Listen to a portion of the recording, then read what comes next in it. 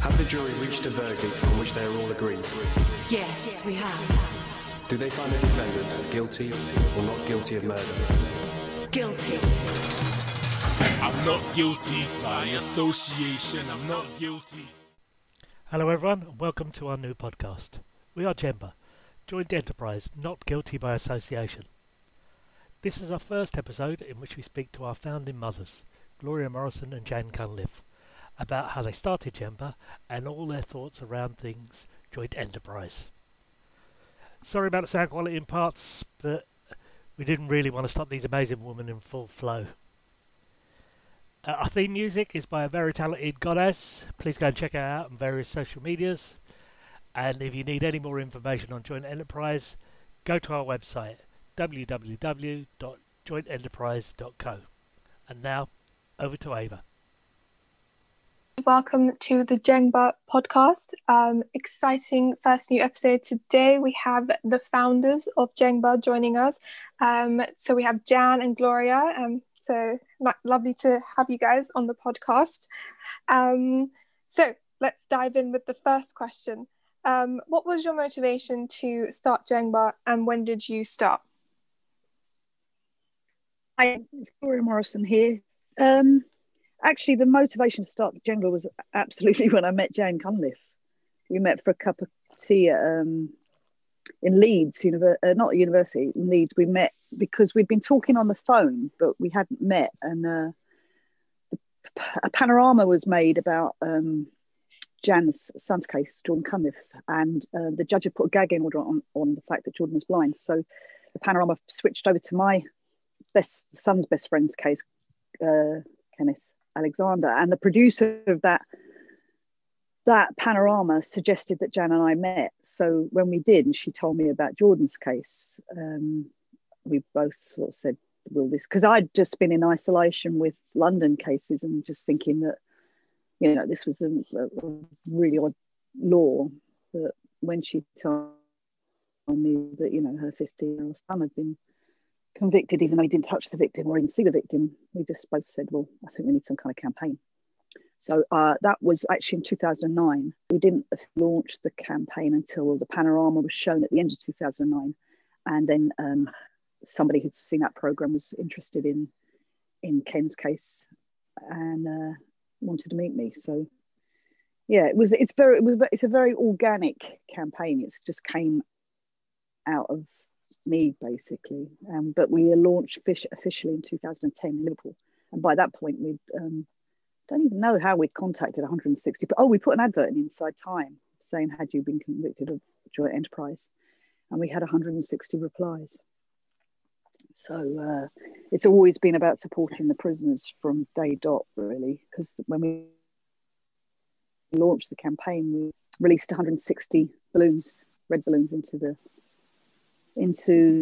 off the Liverpool docks, and 40 white ones for the prisoners we still hadn't contacted us, and now we're up to over 1,000 prisoners. Yeah. Does that sound fair? Yeah. Because before I met Gloria, obviously I'd been in touch with Panorama from Jordan's case being at trial, because they were watching it unfold and clearly saw there was something a bit weird going on. And like Gloria said, we thought it was going to be about Jordan's case. I mean, for me personally, I kept throwing into the mix that they clearly must be doing this to other people. It can't just be a mistake. And I was explaining how the law how it had worked with Jordan. And obviously, fortunately, they went out looking for other cases, because I was adamant there had to be other cases. And I had it in my head that because they used the gang, they said in my son's trial, they said they were a gang, and making out sort of that they were a proper criminal gang, and I just it didn't make sense. And I came away thinking, God, this is what they must use against the black boys in London. When you read about it in the newspaper, and they say this gang of black youths have committed this crime and they've all got sentenced to life.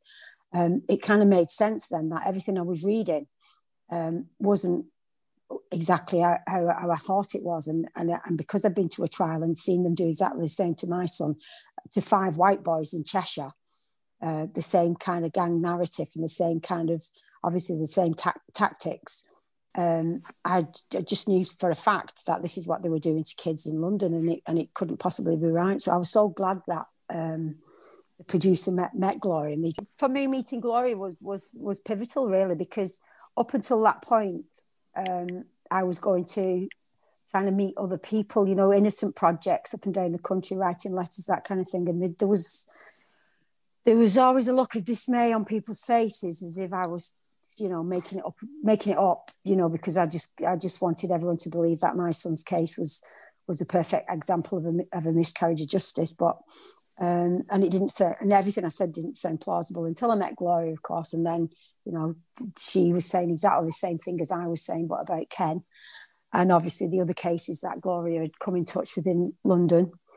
We were all singing from the same hymn sheet, really. And I think it was that's what, I mean, Panorama springboarded the campaign out there, and came from two different sides of the country, which meant this was a national problem, not just a one-off. It was something that was happening up and down the country, and it needed to be tackled. And I think both me and Gloria were angry enough and cared enough to actually want to do something about it. That sounds like an amazing journey. It's quite nice that it's like from like it came from the heart of like motherhood as well. So it's really sweet to have that connection from the very like kind of beginning of it all. So going to the second question, did both of you have any campaigning experience before JENGbA, and what kind of form did your early campaigning kind of take when you first started? I don't think I had any campaigning experience. I'd never started a campaign. I didn't really, I mean, working class West London, quite political family, but not political with a big P. We were just, you know, interested in sort of local issues and stuff like that, but not, you know, I often say, I say in talks that I think I was sleepwalking before we started JENGbA, because I thought we had a really good justice system, and I thought people who went to prison deserved to go to prison. And now I think completely the opposite. I think we've probably got one of the worst justice systems, you know, definitely in Europe. But and I think our prisons are shambolic and not fit for purpose. So yeah, before JENGbA, I didn't have any campaigning experience at all. But I don't know about Jan. No, not really. I mean, if I'd ever been involved with a campaign, it would have been so low level. It would have, in comparison to what we do now, it would look foolish to even mention it. You know, stuff like campaigning because there was no zebra crossing outside of the school and stuff like that. Nothing major. I mean, I used to write a lot of letters to the council because the bushes were too tall and it looked dangerous when people were crossing the road, and that was about all it was, you know, just really basic stuff, really. So no experience. I think where me and Gloria come from as well is we might just be working class women, but we are intelligent, and I think if either of us are shown that something's wrong, I think because we are intelligent women, we will unpick it and we will do something about it. Me personally, I've never been thrown a challenge like this, so I've never had to challenge something this big. But I think both of us have got it in our blood. We were just never given a challenge this big before. That's crazy that the campaign is like, it defines you as a person as well. It's not like a kind of, it's a very, very personal, and it comes from the heart. So it's kind of like, I think anyone who reads into it, who talks or tries to, like, you know, get more understanding of it will understand it really does come from the heart, and it is about like fighting for people that you love and the miscarriage of justice. So I think that's the depth of it all, and that's the foundation. So I think that's a really beautiful thing. Which kind of leads to the next question. Has there been any conflict or hard stops during the campaigning years? And do you mind like kind of explaining how you have like overcome them as a team? I think there's been lots of, not necessarily conflict. I mean, there has been obstacles. And one of the things that we've had to do over the years is absolutely safeguard ourselves. Like no major decisions ever made that's run by this 4 core of us. Myself and Jan are sort of the 2 front men of the campaign, as it were. But there are 2 sort of in the background that any major decisions always made by all 4 of us. And that has been a really good model for unity and trust and with all things like any grassroots campaign that's tackling the criminal justice system or the legal establishment. We have been thrown curveballs, and it's been individuals or sometimes organizations, but it's mainly been men, and they've tried to disband us or tried to at one point we were called a gang of 4 disbands JENGbA, which wasn't true. We just decided to go back to a grassroots model, which was that only people who had somebody directly affected by joint enterprise could be part of the campaign. There were outside agencies that we were learning that were trying to actually dismantle work. We've said this for years, that if they're going to put sort of police spies into organisations that are about anti-racism or environmental issues, they're definitely going to put people in to try and address what we're saying are thousands of wrongful convictions. So, but Jimmy McGovern is our patron, and he gave us some advice really early on. He's been our patron since 2010, since we launched.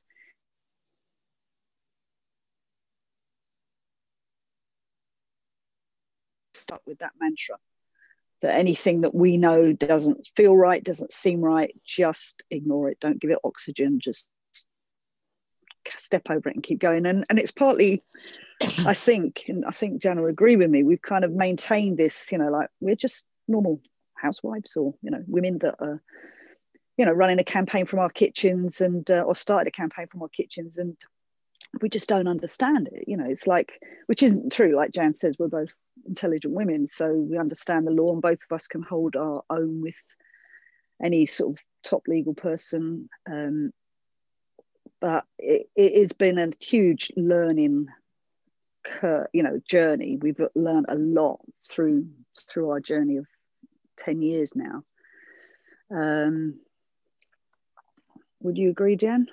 Yeah, I think our major obstacle as well has been the media, because they wouldn't print the truth or all of the truth. They'd take an angle that was sensationalized and one that kind of got the public on one side as opposed to the other. And obviously, we are mindful when somebody's been killed, but the press aren't mindful when somebody's a miscarriage of justice, and and they say they're balanced, but they're not balanced.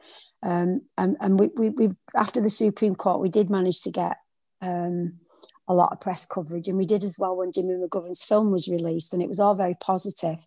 And then as soon as it quietens down, the press then go back to the same old story again, even if it's a case that they'd been describing as a miscarriage of justice at one point. They then go back to the kind of same kind of language that they used at the beginning. So it's like you take one step forward and then you have to take 2 back again, because you're back to the same place. I think our biggest obstacle is just having people tell the truth as opposed to just a sensational story as well. And the other thing as well, like Gloria said, we do know that people are watching us, and it's good that they're watching us, because we haven't got anything to hide. We're not breaking the law. We're doing everything by the law, and we're doing it because it's a moral thing to do, not because we want something bad to happen, because we want lots of murderers to get out and start walking the streets and killing people again. We're supporting innocent people, and we're tackling an injustice, and so we're not doing anything wrong. And when Gloria said about Jimmy McGovern, step over it, in the early days I spoke to Paddy Hill, and I asked him if he thought my phone was bugged, and he said, you better believe it, because if it's not bugged, you're not doing it right. So on that basis, bug away, because it means I'm doing something right. I think coming from Jan's was, I think what you said is very true about the media. When, like, before I kind of came into JENGbA and I started kind of like, you know, getting learning from Gloria in the office, I kind of, when I looked at articles, I kind of have when I started doing JENGbA, I understood it so much better than before, because like when I read articles, you instantly think that if it's a group of boys, like whatever it might be in the article, you instantly think all of them are guilty because of the way it's worded, because of the way they, you know, lay out the mug shots. They make it seem that all boys are guilty, and it kind of goes into that perspective that the media and the law are hand in hand. So I think that's just a very important point to come across. But yeah, I think as well, when the press report a case, and let's say, for instance, it's 5 people, the way that it's written, the public will be reading that all 5 must be guilty, or it wouldn't be at trial. So when one of them gets acquitted, there's never any explanation as to why that person was acquitted. It's kind of taken as if they got off with it. So it's never explained to the public that the reason they did get acquitted was because they were never guilty in the first place, and that they probably had a decent lawyer who actually fought for them, as opposed to, you know, the others who get found guilty don't have the right counsel fighting for them in the way that they should be. And I blame a lot of the legals with this, because they've gone along with poor evidence. And they've gone along with cases in the full knowledge that the person that they're representing hasn't actually killed anyone. And they are the ones that know that if they are found guilty, they will get a life sentence for murder. And most defendants, even in a murder trial, truly don't believe that they're going to end up with 25 years for life in murder, even if they're found guilty, because they don't believe they're going to be found guilty. And I think, and I know they say ignorance is no defence, but ignorance shouldn't be the way that you prosecute people either. You can't put people in prison because of a little known law, and because we don't understand it. Surely the law should be something that we all understand, especially if it's a common law. Common laws for the common people, and we should be able to understand it. I think itself. I want to. I want to reiterate what Jan's saying there, because actually something that's really coming to the fore more so now, in terms of like when we've gone back to the Court of Appeal, and when we've gone back to, you know, not only the Supreme Court, but after the Supreme Court and R versus Jug in 2016, we finally, you know, got back to the Court of Appeal, and the judges have a lot to answer for. Absolutely have a lot to answer for. I mean, Lord Thomas sat on the Supreme Court decision, and he was the one that decided that only cases that could prove substantial injustice could go back to the Court of Appeal. And that means that there's a complete block on anyone actually getting their case heard fairly again. Because like Jan said, you know, actually even the judges, when they're looking at the cases, they cite media reports. They actually don't say, you know, they'll say it was a fueled knife attack or gang, you know, so they'll block any kind of real factual evidence as something to prove innocence. And I asked Lord Torsten at a conference once, who was one of the Supreme Court judges, you know, why did you put in the substantial injustice test? And he said, because the media or the commentators will be saying killers are being let loose. So that means that all they're concerned about is what the Daily Mail and the Sun are going to say. Well, that shouldn't be in the justice's role. It should be that they actually want to see justice is done, and it's fair, and it's not, like Jan said, this is common law. This is judge-made law. It's not statute. So you have the most serious crime you can be convicted of, which is murder, and you can no one actually understands why they're in prison for murder, serving a mandatory life sentence, because the judge hasn't even made it clear. And our current DPP, Max Hill, he represented a particular girl at court as her defence bar at QC, Emma Hall, and I asked him at another conference why, you know, he knows Emma's innocent, and he said, "Oh, well, that one went cutthroat." Well, stop cases going cutthroat. Stop people throwing people under the bus, you know, just so you can prove your client is innocent. It's our justice system, it's a nonsense. It's about winning. It's so adversarial. It's just about winning in the court. It's not about who's done what, and it's a travesty. Yeah, and certain legal things that have come into trial processes that weren't allowed in the past, like sort of bad character, and hearsay. I mean, I during our trial with my son, I kept sort of wanting him to judge to say, not admissible, that's hearsay, because I didn't realise that, because you can use hearsay as evidence in a joint enterprise trial.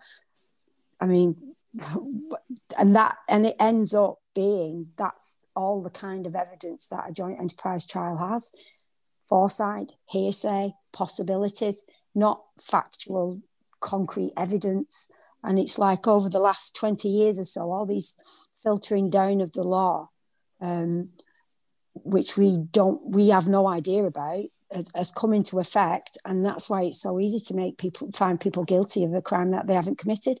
And the judge sits there knowing they haven't done it, and the prosecutor knows they haven't done it, and all the defense lawyers know they haven't done it, and even the jury will know they haven't done it. But the jury don't know, and when they say guilty, that these people are probably going to go to prison for life. They probably think that they're going to be found guilty. They're finding them guilty for whatever reason they thought that they're guilty, but probably don't realise that the sentence that's attached to that is massive. That is very, sometimes quite shocking to still hear. I think even with, it's so hard to find out the truth within these cases, because, some of these cases are very private, confidential. So people do rely on like the news and media for their kind of source and their truth. So that's why it takes quite a lot. It's quite shocking when people do realize how severe and how the miscarriage of justice that is kind of unraveled in these cases behind closed doors. And I think that's what needs to kind of be set free, rather than relying on the news that actually doesn't really contribute anything towards the truth. So, but yes, let's move on to the next question. What is joint enterprise, aka parasitic? I can never pronounce that word. Parasitic accessory liability, secondary liability, joint criminal enterprise, and common purpose. Do you mind explaining these words? Parasitic accessorial liability. Yeah, it's a mouthful. I mean, the word parasite, I mean, what does a parasite do? It attaches itself to something else to make it go wrong, and that's basically what it is. It's when they use the law to make you guilty of someone else's crime. They use a piece of it, and that in the Jogi ruling showed us it was the possibility of foresight. And something, I don't know whether it was may or might happen. It's just the wording, and it, whether it's a may or a might or a possible. And people have been found guilty on mays, mights, or possibly. And that's the parasitic accessorial liability. So you're now liable for someone else's crime on the basis of you having possible foresight that serious injury may or might occur. I think John Cunliffe calls it life on Mars, doesn't he? Is there a possibility that there could be life on Mars? And that's a perfect way of describing it, because, my next door neighbour may or might go out this evening and kill someone. And just because I've said they may or might go out and kill someone doesn't mean that I'm now liable because I possibly foresaw it, does it? That's how big a nonsense it is. But just like adding to that, I think, so the words that sometimes those words that were kind of used, when those words are used in court, I think it overall confuses. Do you feel like it confuses the jury? Because I remember like Gloria once quoted to me, they use these like, I might be wrong, like correct me if I'm wrong, Gloria, they use these fancy words. Sometimes it's quite confusing. I think it would be confusing for anyone who was in jury, like foresight, all these kind of words. Do you feel like they do it to confuse people, or is it just another excuse or word that they use to kind of dismiss? I think using the phrases that they use is a way of them sounding extremely clever and therefore correct. And if you can bamboozle the jury with these fancy words, then I would imagine the jury would sit there and go, I don't understand what. I mean, one of the phrases I hate the most is tacit agreement. I mean, what does that mean? Does anybody know what it means apart from a QC or a judge? I've never heard of a jury coming back and passing a note to the judge and saying, "Can you explain what a tacit agreement is, please?" And of all the people that I've spoke to who've got someone convicted of joint enterprise, I've asked them that, and no one's ever seen a jury pass that note up. But I don't know, what does it mean? You know, it's sort of a loose agreement that you can perhaps do telepathically without, you know, with a wink or a nod. I don't know. It's a nonsense, you know. And when someone's got a knife in their hand and they're about to murder someone, I can't imagine there would be such a thing as a very loose tacit agreement. It doesn't make. I mean, if it was explained in clear, crystal clear language to a jury that's what it is, then I wouldn't imagine they'd go for it. Sorry, no, I also think that the judiciary itself is a very sort of elitist organisation, group of people, because we haven't really moved forward in terms of legal language. And, you know, they still use language that was used in the 18th century and 19th century cases. And our judges will still say, in terms of, you know, what is an agreement, it doesn't have to be a formal agreement. We've got numerous summings up where this is said.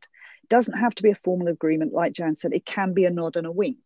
Now, seriously, you can, in a fast moving situation where somebody maybe does something out of the control of somebody else, but it doesn't need to be, it can just be a nod and a wink. Well, that doesn't make any sense in anybody's mind.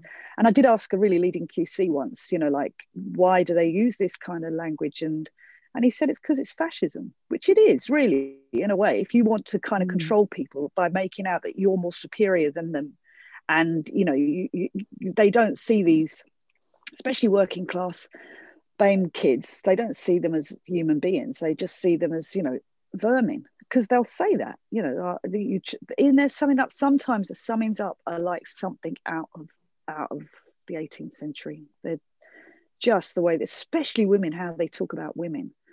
So, you know, I think it's to do with elitism. It's to do with that.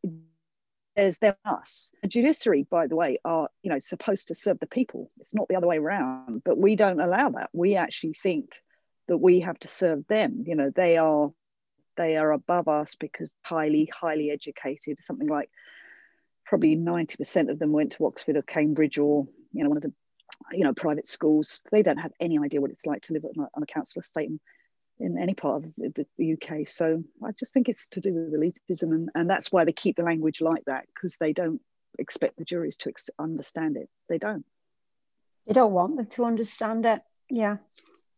I think leading from the jury to the defendants, do you think it's also they don't want the defendants, that's why they usually tell defendants not to take the stand? Do you think that's a reason why they don't basically, they feel like the defendants, especially if they're quite young, they won't understand all these, you know, fancy prosecute like words?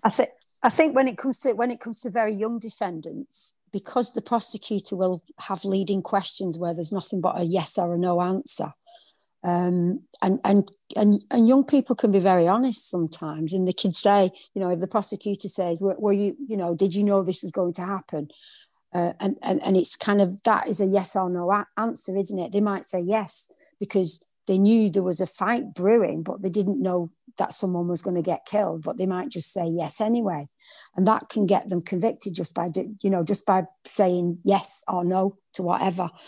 So I would imagine counsel don't want the young people to go to the stand because of the way that these leading questions can actually put someone who's innocent into a predicament where it makes them sound like they're guilty when it comes to the route to verdict. So it's really difficult, because especially when we had parasitic accessorial liability, because they were putting people in prison for the possibility of foresight. So if you put someone on the stand and you're asking them questions like, were you at the scene? Did you see this happen?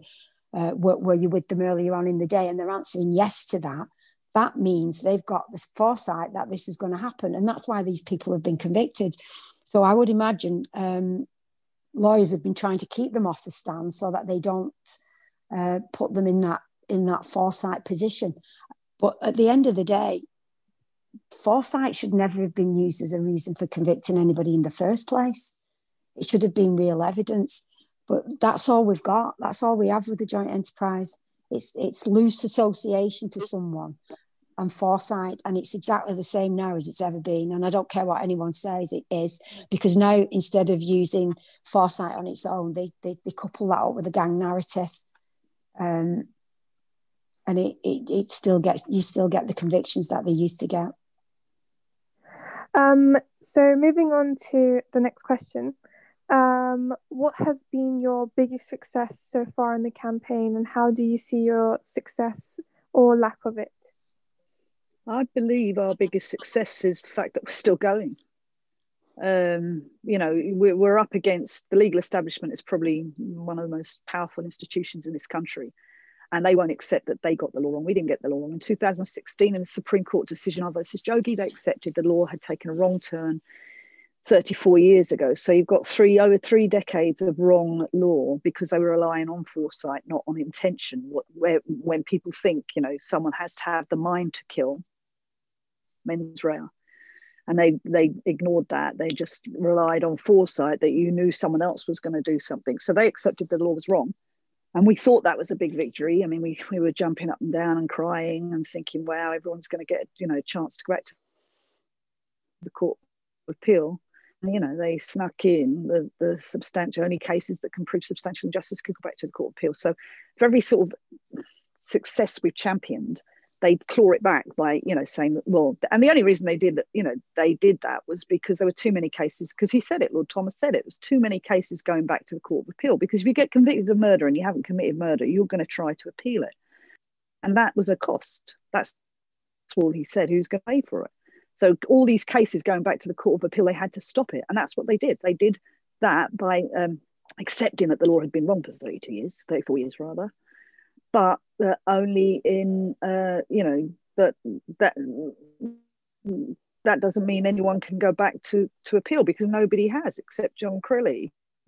So because trial judge Lord Leveson actually said, I know you did not share the same intention as your co-defendant. So he'd actually said he had no intent. So that's a Jogi point. You can go back and say, well, John kind of had to accept manslaughter. He regrets that kind of in a way now, because he thinks he should have fought and maybe set precedent for everybody else, but he but we'll still, we're still fighting.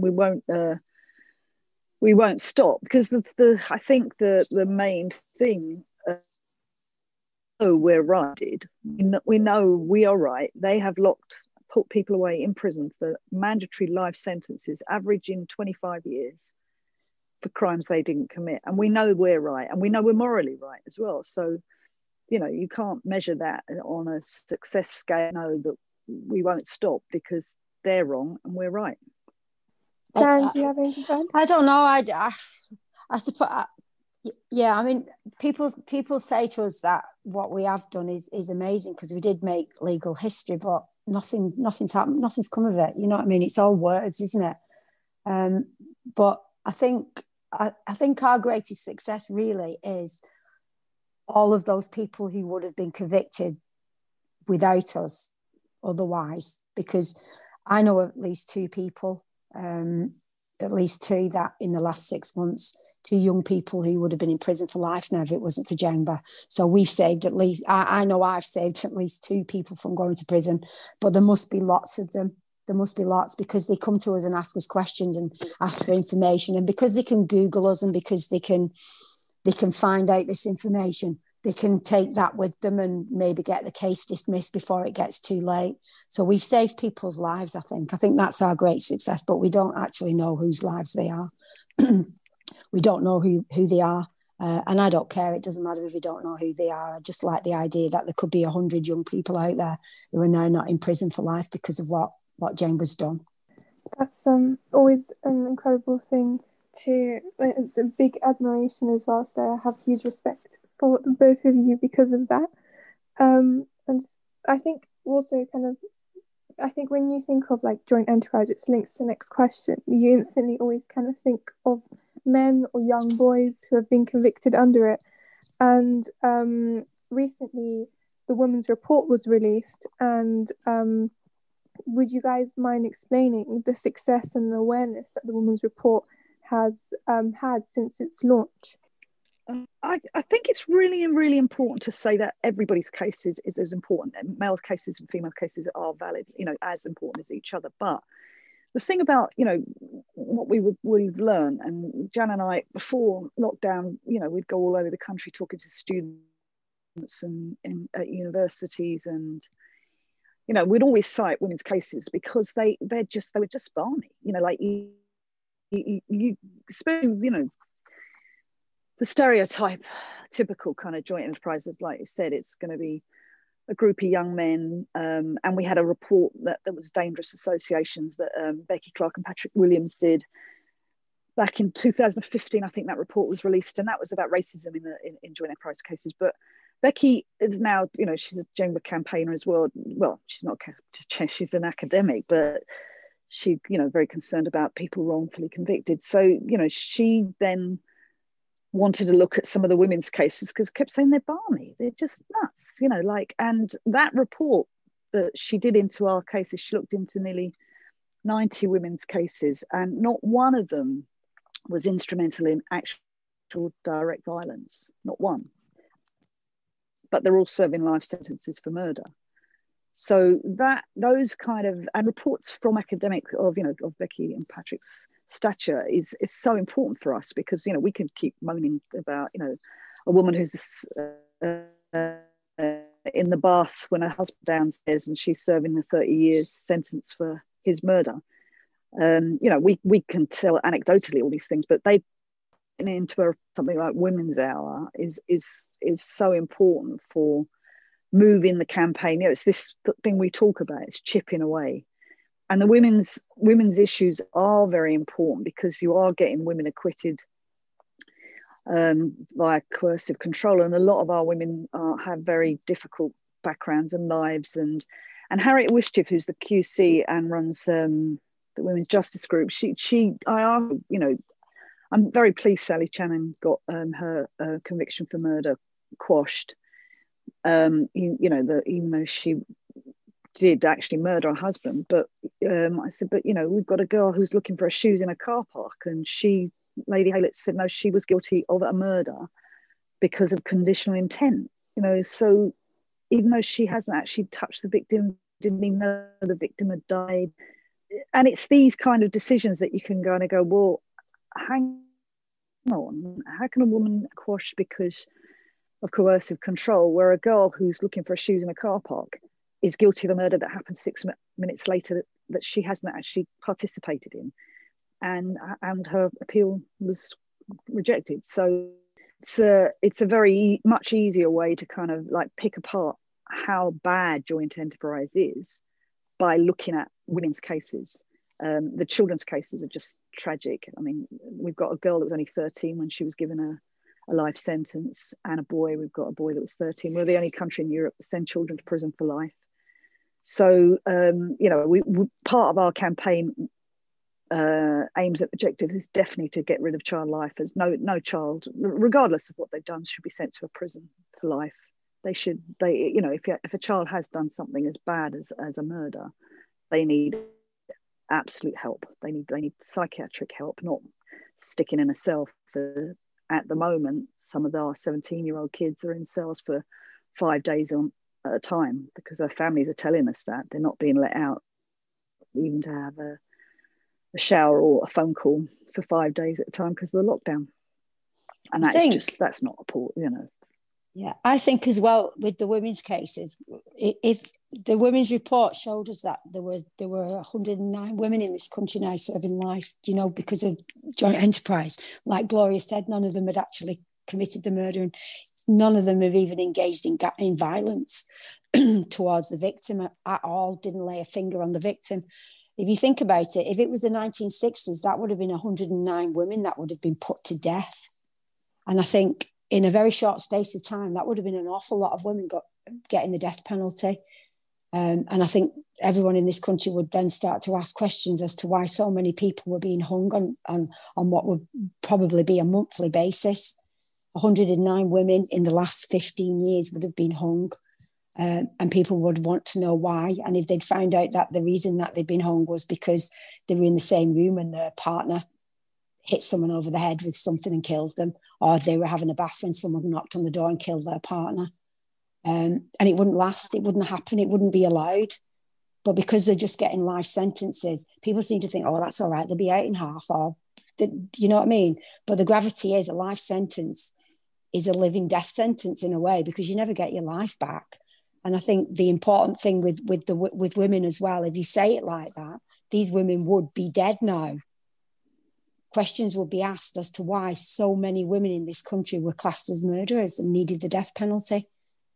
But it's almost, when you take the death penalty away, it allows for greater injustices to happen behind closed doors that people don't know about and aren't aware about.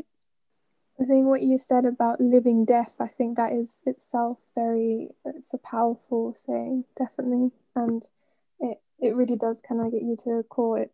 They literally, I mean, they're still alive, but they're physically not there with their families. And I think that itself is very heartbreaking. And it really does, it is like they're living death rather than living. Yeah. Well, as humans and as women, they'll never be anyone ever again apart from murderers. And that is a terrible stigma for anyone to have to live with, and for their families to live with. And if they've got children, they're the children of a murderer. It's wicked.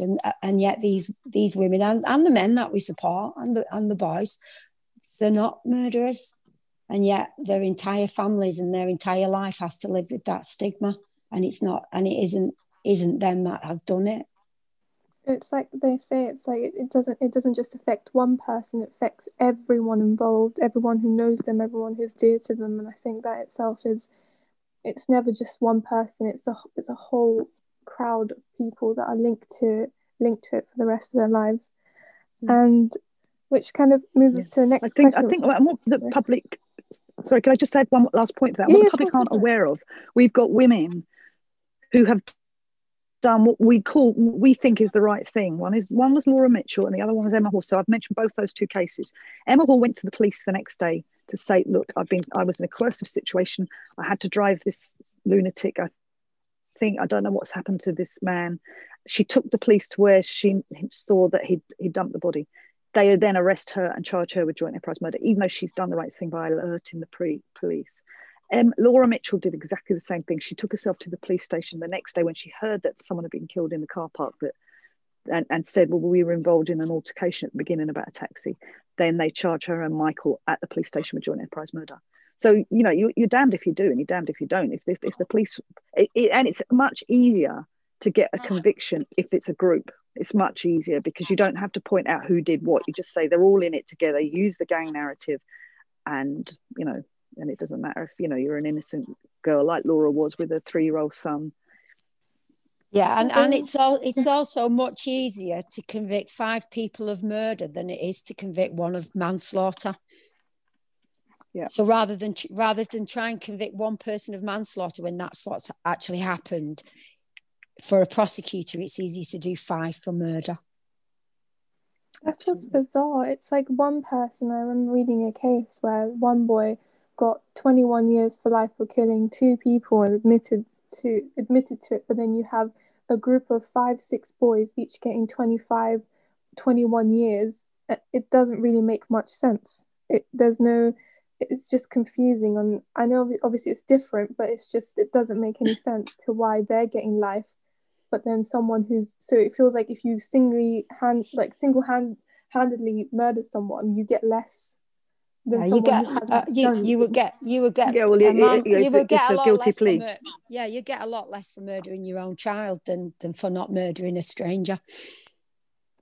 That sounds absolutely nuts, but yeah, a single-handed murder never gets the length of tariff that the joint enterprise cases get, and they're the people that were just maybe at the scene and didn't lay a finger on anyone, and that really shows that there is no consistency in our legal system at all.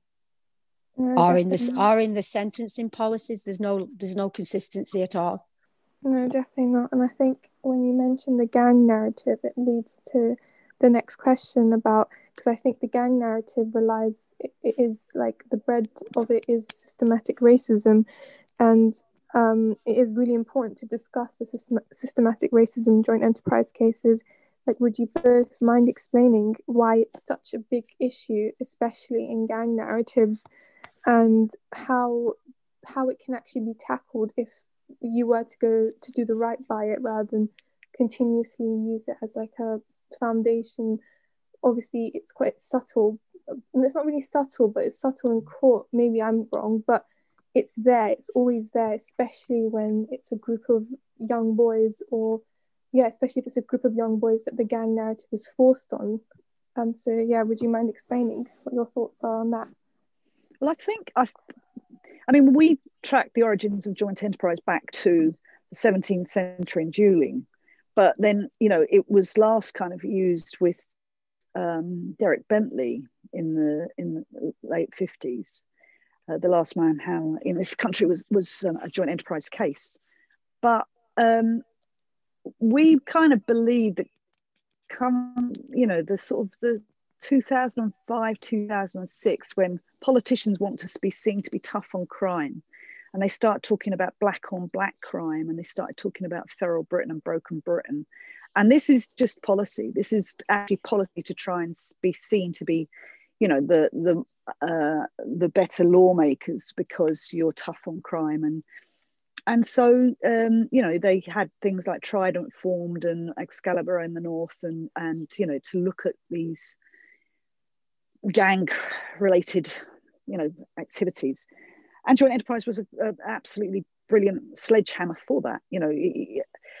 When Ken went to prison, him and his co-defendants were all black, I instinctively thought, well, that's got to be racism. If you put 5 black boys in the dock and you and it goes cutthroat, which is very common in a lot of these multi-handed cases, that cutthroat means that people will start blaming each other because the lawyers are trying off, so they'll put the blame more on what I call the Caspers in a case, the ones that have got the least evidence against them. They then really ratcheted up in terms of young black people, and Becky and Patrick Court, Dangerous Associations, they actually struggled to get racism in that. It was like they wanted to say race, and they said no, it's racism, it's absolutely racism. And when we first started the campaign, we sent in a questionnaire to prisoners, but we didn't ask them about ethnicity because it wasn't something, because we're grassroots, so it wasn't something we instinctively knew it was racist, but we didn't know to what extent it was. And then over the years, when we kind of identified that racism was a huge part of joint enterprise, we did then ask about ethnicity. And we haven't got the correct data yet, we're getting it, but a large number of our cases are from BAME communities, it's going to be over 70%.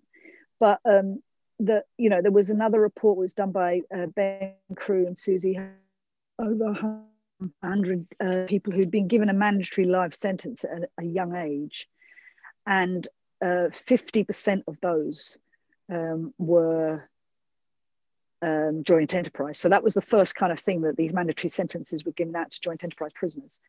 But 40% of them were black, not BAME, black.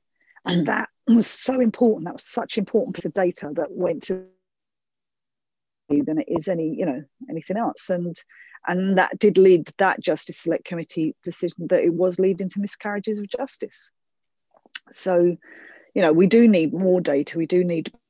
But the MOJ hide behind the fact that there isn't any data, but it's clearly racist. It's clearly racist. We've had a note from a juror saying he was in a situation where the foreman of the jury was making very racist remarks about the people in the dock, and he was a deputy head of a school. But he was, saying, "Oh, I know what these black kids are like. They're all in it together." And it's just those assumptions that you don't need to prove what someone else has done, but just convicted by the color of their skin. And it's definitely moved into the Muslim community over the last few years. It was definitely it's something that's targeting young Asian boys much more than it was previously. But we're in the middle. We are in our data because, like we said, we've got over 1,000 cases. I mean, they've got targets. The police have got targets, and they have for a long time, haven't they? So, you know, who they're going to arrest and who they're going to charge and stuff like that. And I think it's almost like what they consider the lowest denominator. So if we've got racism in this country and people don't care about Black people, and then you get the press describing Black people as if they're gang members and they're, you know, something to be afraid of, then you churn that out and the public believe it, don't they? And if the public believe it, you keep churning it out more and more, and you keep feeding them that, oh, it's all right, we're cleaning up the streets from these gang members, these terrible people that you're all afraid of. But the reality is, it isn't always the case. You know, it's not. You know, if there's been so many gang members in this country running rife, where they should all be in prison now, shouldn't they? Shouldn't it all be over? Shouldn't we have captured them all and put them all in prison?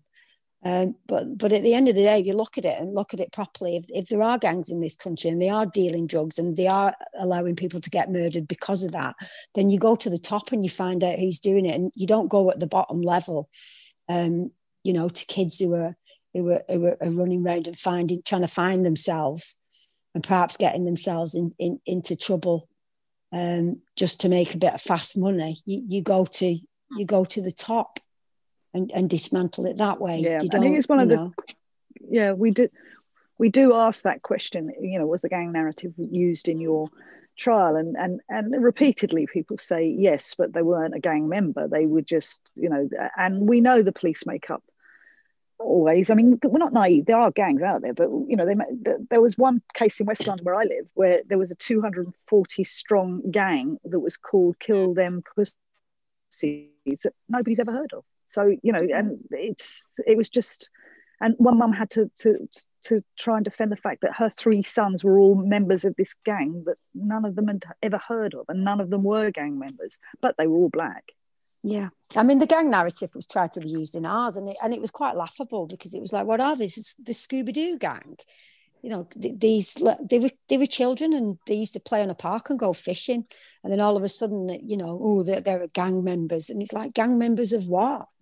You know, I mean, where I live, it's, you know, the only gangs you'd have around here are like, I don't know, you wouldn't have any. It just doesn't, certainly not 15-year-olds in a criminal gang. But and because it was so stupid, the judge had to throw it out. But if there'd been 5 Black boys, I'm sure the jury they'd have carried on feeding it into the jury's mind, and they'd have gone along with it. And it was written all over the newspapers as well.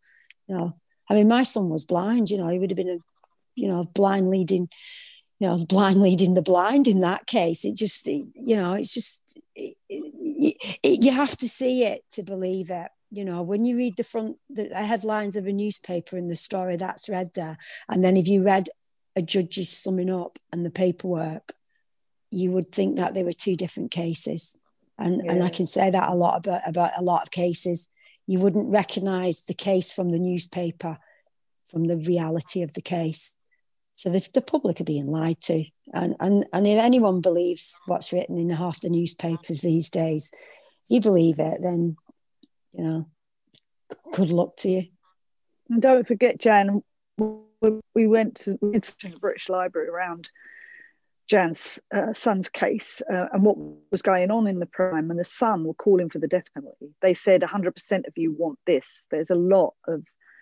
They had a petition, actually. The son had a petition to bring back the death penalty. So this has come from the likes of Murdoch, you know, the idea that we need to lock them up and throw away the key for young kids, especially, you know, young Black kids from states that, you know, prison's too good for them. Let's just either, I think a particular individual said, you know, like, I'll pull a lever if it's hanging, I'll press the button if it's the electric chair. Yeah. I'll administer the lethal injection. That was a lovely one, wasn't it? Yeah. But that you know, but people feed into that hysteria, don't they? And, you know, I mean, I've actually met people who I've read stories about me and my son, and then maybe 2-3 years later, I've actually met them and they've said, it's happened to my son now. I actually didn't believe a word you were saying at the time, but now it's happened to my son. And then apologised, even though I didn't know them, you know. But it's too much to find out once it's happened to your son. You should find out about it now. You should know about it now before it happens to yours. And kind of with that, I think in court, probably know a few cases that might have had this situation. Do you agree when defendants are getting told to take the guilty verdict to increase the outcome of their conviction? We are getting stories of people being told that they should take a lesser plea, so go guilty to manslaughter. But it doesn't happen that much because they're going for the murders and they know they can get multiples for murder. But it's a very much the American model where people take a lesser plea because they know they won't get a mandatory life.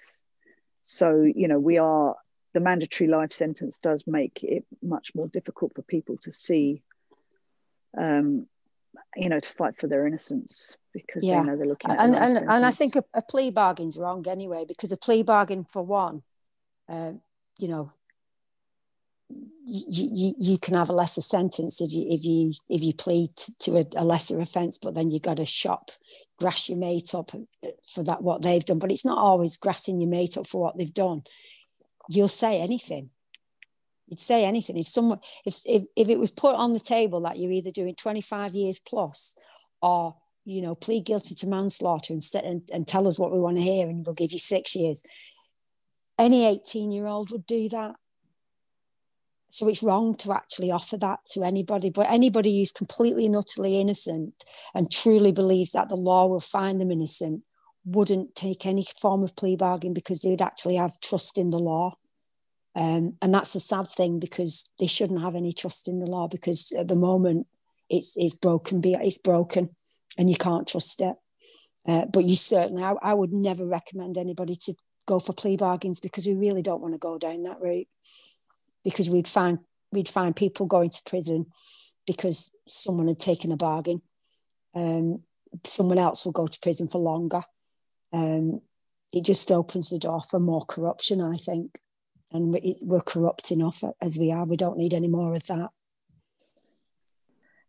So getting to near end of the podcast, I think more of a hopeful questions.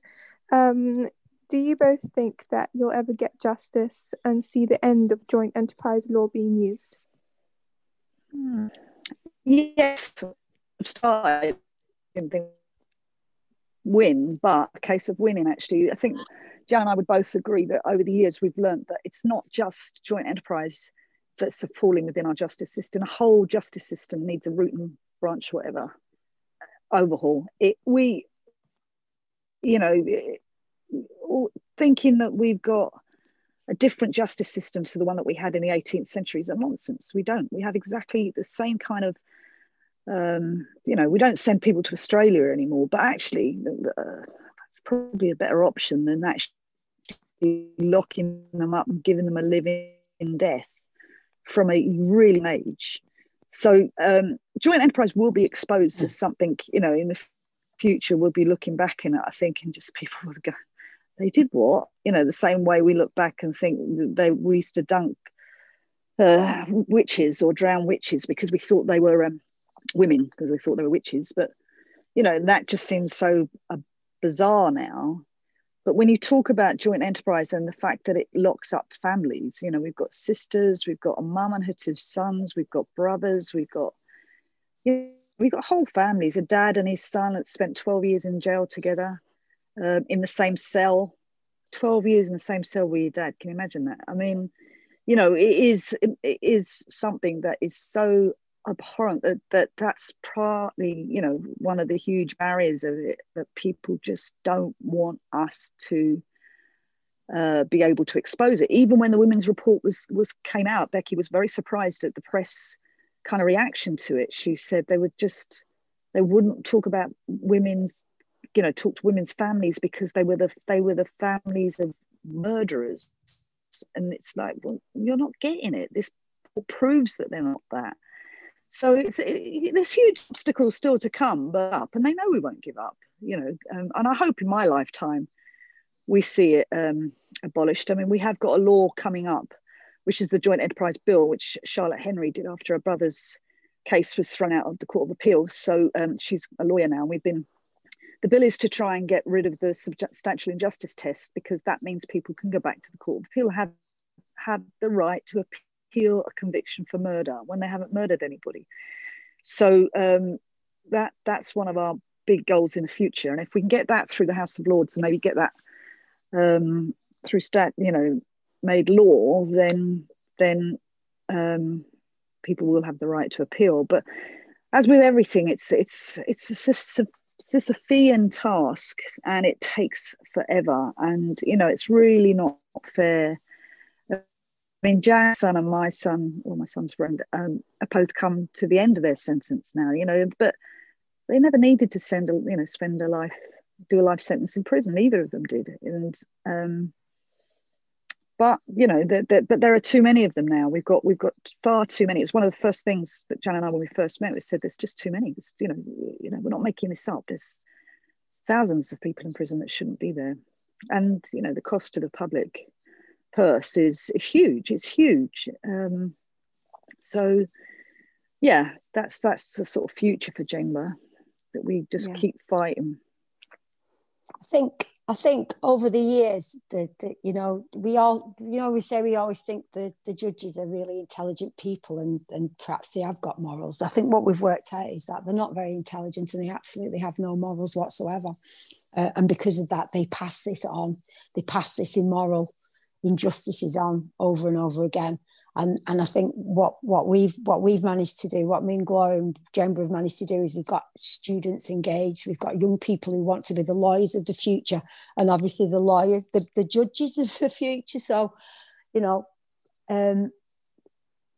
if we can pass on some morals to them before the system itself makes them corrupt and immoral, then maybe that's the way out. Maybe the lawyers, the barristers, the QCs, the judges of the future, the ones who know what's going on now and actually feel like it's wrong, will go into their future careers and make the changes. Because the moment our government is just vile, and they're not interested in changing people's lives and changing the justice system, because it's not sexy enough to the voter.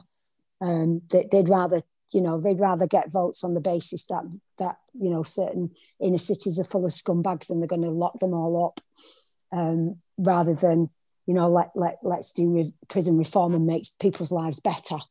But hopefully, the young people that we engage with have got enough morals and enough energy to do something about it, that do something that we can't do. And we've set up, we're in our 4th year of the Joint Enterprise Appeals Project, which is something we set up with all the universities, by giving them our cases, and with the consent, obviously, of prisoners, because no one's looking, appeal lawyers. There's no money in appeals, so nobody can really have an effective appeal. I tell this to families all the time, even if they won the lottery right now, they're not going to let anyone through because they don't want to set precedent. But the Joint Enterprise Appeals Project has been a really useful tool for, like Jan said, for practitioners for the future who won't go into the justice system thinking that it's all rosy and that it's fair. They'll go in there thinking, well, while we have something like joint enterprise, as appalling as joint enterprise to convict people of the most serious crimes, then we haven't got a fair justice system. And we're in our 4th year, and we're going to build on JEEP. We're going to get more universities involved. There's lots of law departments and law students out there that need to get involved and apply to us to be part of the JEEP 5 next year.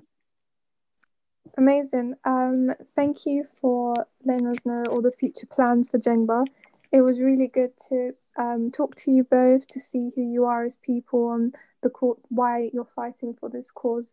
So thank you for everyone joining in and listening, and hope to see you in the next episode. Thank you, Gloria. Thank you, Jan. Thank you. Thank you, Bye-bye. Ava. I'm not guilty by association. I'm not guilty. JE not guilty by association. I'm not guilty. JE not guilty